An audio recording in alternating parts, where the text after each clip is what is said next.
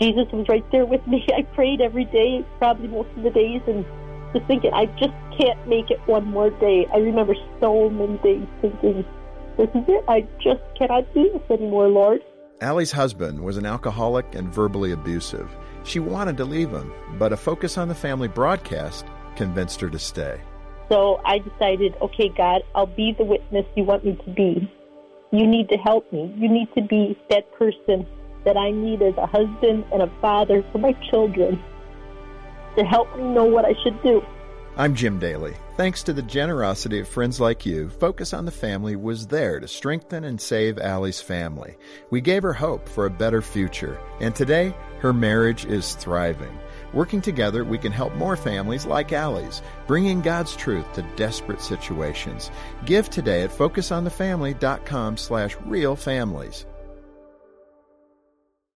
Thank you for downloading the Focus on the Family Parenting Podcast. You can find more helpful advice at focusonthefamily.com/parenting podcast. Children go through so many changes during adolescence. So many emotional changes occur. It's really normal for preteens to experience more intense feelings or for their self-confidence to take a nosedive. Today, we're going to help you encourage your kids as they deal with common emotions and fears like, what if nobody likes me? And what if I don't measure up? And what if? I'm John Fuller, along with Dr. Danny Huerta. He's a licensed clinical social worker and heads up our parenting department here at Focus on the Family.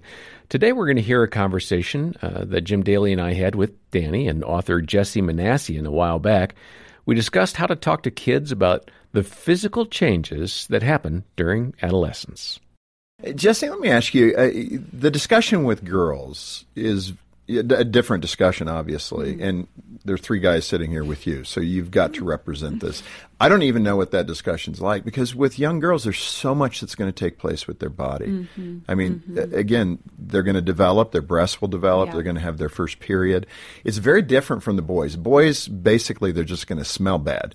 So they've got to, make sure hygiene is somewhere in their daily, hopefully daily routine. Yeah. But boys do compare size, though, Jim. Well, yes, right? The muscles, and I went through that in high school. Yeah, but the point is, it's more complicated, at least from where I sit. Maybe you say no. No, but what is a mom, particularly in that discussion with the daughter? How do you handle that gingerly and with the right attitude? Yeah, that's difficult because they're going through and starting their menstrual cycle. That's a very traumatic thing for a young woman, and some of them, puberty is starting so early now for many girls. Well, sometimes catching them by surprise. Absolutely. Mom hasn't had that opportunity or hasn't taken the opportunity. Yeah, absolutely. So I can't emphasize enough the importance of beginning these conversations early before they're even beginning to develop, to talk about your body will be changing at that time. And then as you start to see, breast buds developing, to start either using launch or just in conversation to begin talking about what changes are going to come,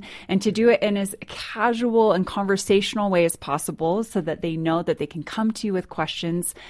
And it will be multiple conversations. I remember walking into a public restroom with my girls. They were fairly young, probably 6, 7 at the time, and there were some feminine products out, and so the girls are like, what are those? And so that opened up the opportunity to discuss in an early stage and what will be coming with the menstrual cycle. And so I thought we were good. I checked that box off. I'm like, sweet, we got that done early, and now we don't need to worry about it for a while. And sure enough, as their friends started having their periods, we had to talk about it again, and I thought that they'd already received this information, but we had to discuss it again. And as they've gotten older, we've gotten into more detail. And then as they've begun their cycles, then having the conversations all over again and help guiding them through it. It can be a really scary time.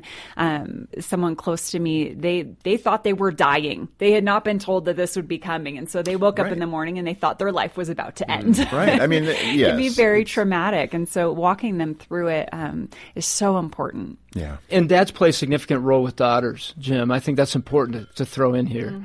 I really do think that when these changes are happening, dads can begin to teach how they need to be treated by a boy around them, because we do have guys that are consumers, right? And you need to be able to find the guys that are contributors and genuinely care about who you are. They need to also begin to learn that their clothing communicates something externally as their bodies are changing.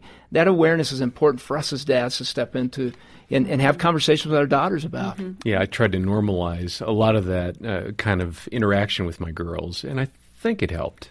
I think. I'm sure it did. That plays a huge role. I recently was in a taxi cab with a driver was telling me that when his daughters started their period, they actually called him to tell him they had this kind of relationship with their daddy. And he went to the store and bought them a red velvet cake. I am not making this up. And balloons, and brought it home, and they threw a big party. And I thought, how sweet to have that kind of relationship with your daddy, to where he would celebrate this coming of age with you. And that points to the passage from childhood to, young adulthood, certainly. You speak to that issue of how do we do that. I think for girls that might be a little easier because physically they're changing, and they're changing in demonstrable ways that they know and mom and dad know. Yeah. Boys, it's a little more subtle to have that recognition of the passage. In our culture, we really don't do a lot, particularly with boys, to say, you're no longer a boy, you're now a young man, and you need to go this way and think this way. So how do we more formally do that, Danny? Yeah, the way we did in our home is at the age of 13, we had a big party, a celebration for my son. And I encourage families to do this in my counseling practice. And that is to look at what men have spoken into your life as a dad and invite them to this party and have them write a letter of blessing and encouragement to your son. My son still has that, and I'll ask him, hey, have you looked at that lately? And that book is there for him to be reminded about these men praying for him, and they committed to praying for him in these teen years. We'll have another celebration coming up here this fall as he just turned 16, and then at 18 sending him off. We need to remind them that life is about celebrations and new steps and leveling up and more expectation, more responsibility. And at that 13, we talked about the responsibilities and ownership that little decisions begin to make the big decisions of our lives. Yeah. And that's at 13, you begin to own that more and more. And that's a handing off to him and a blessing as a dad in front of men that have spoken into my life. And even if you have one man that has spoken to your life, invite him, have a dinner.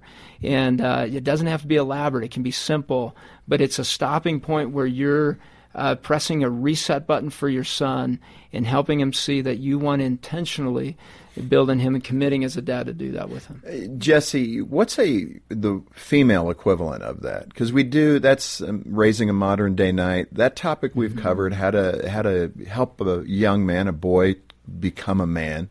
I've not heard a lot in the girl space when it comes to that. That's a great point. I think we can naturally tend to focus on, starting your period as kind of that turning point for a young woman. And that can be a great celebration, or even just getting together to talk about their changing body and everything, having a weekend away, or going through a curriculum like Launch and having some kind of a reward at the end, getting to go out together or going somewhere together just to celebrate that. But I love what Danny said about other adults speaking into their life. And I've had several friends who have done this for their teen daughters, or 13, 16, 18 at those milestones, to have women pouring into them, writing them letters of encouragement, of challenge for them, and what to experience in their life.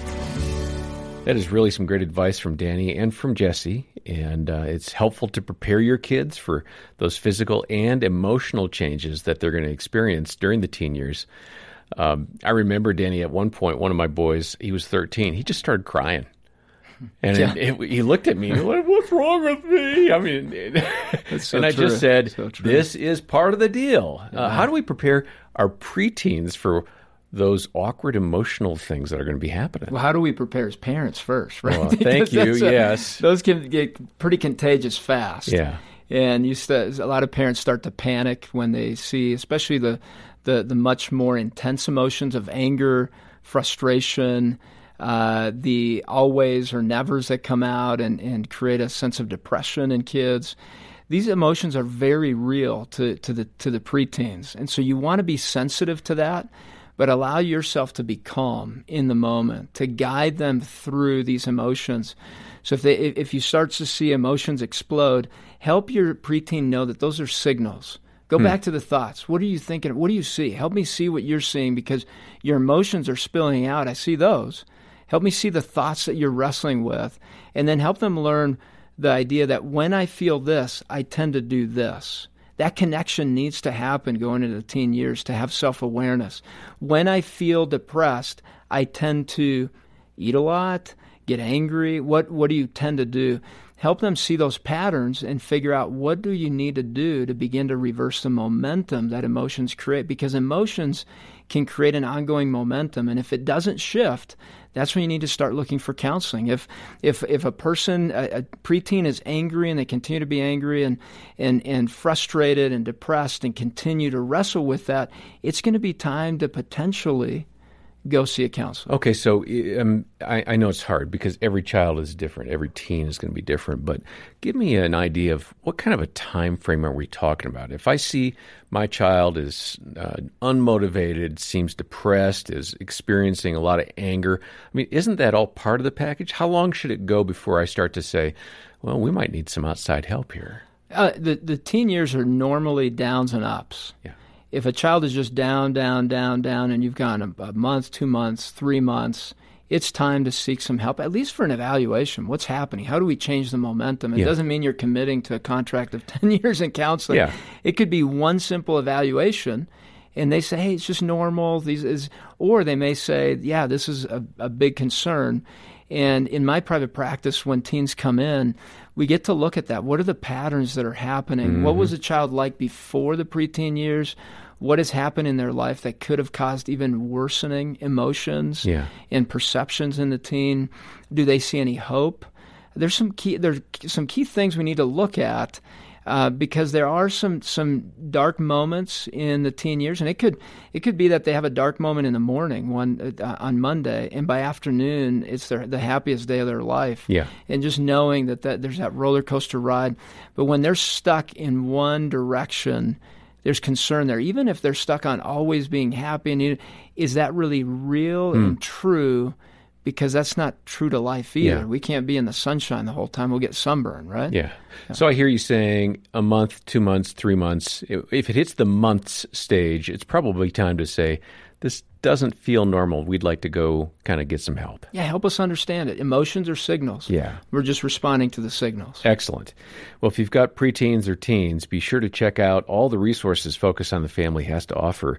Specifically, I'll point out the Launch into the Teen Years video series with Jesse and Danny, and there are 6 sessions to watch and to discuss with your kids about important topics like we discussed today.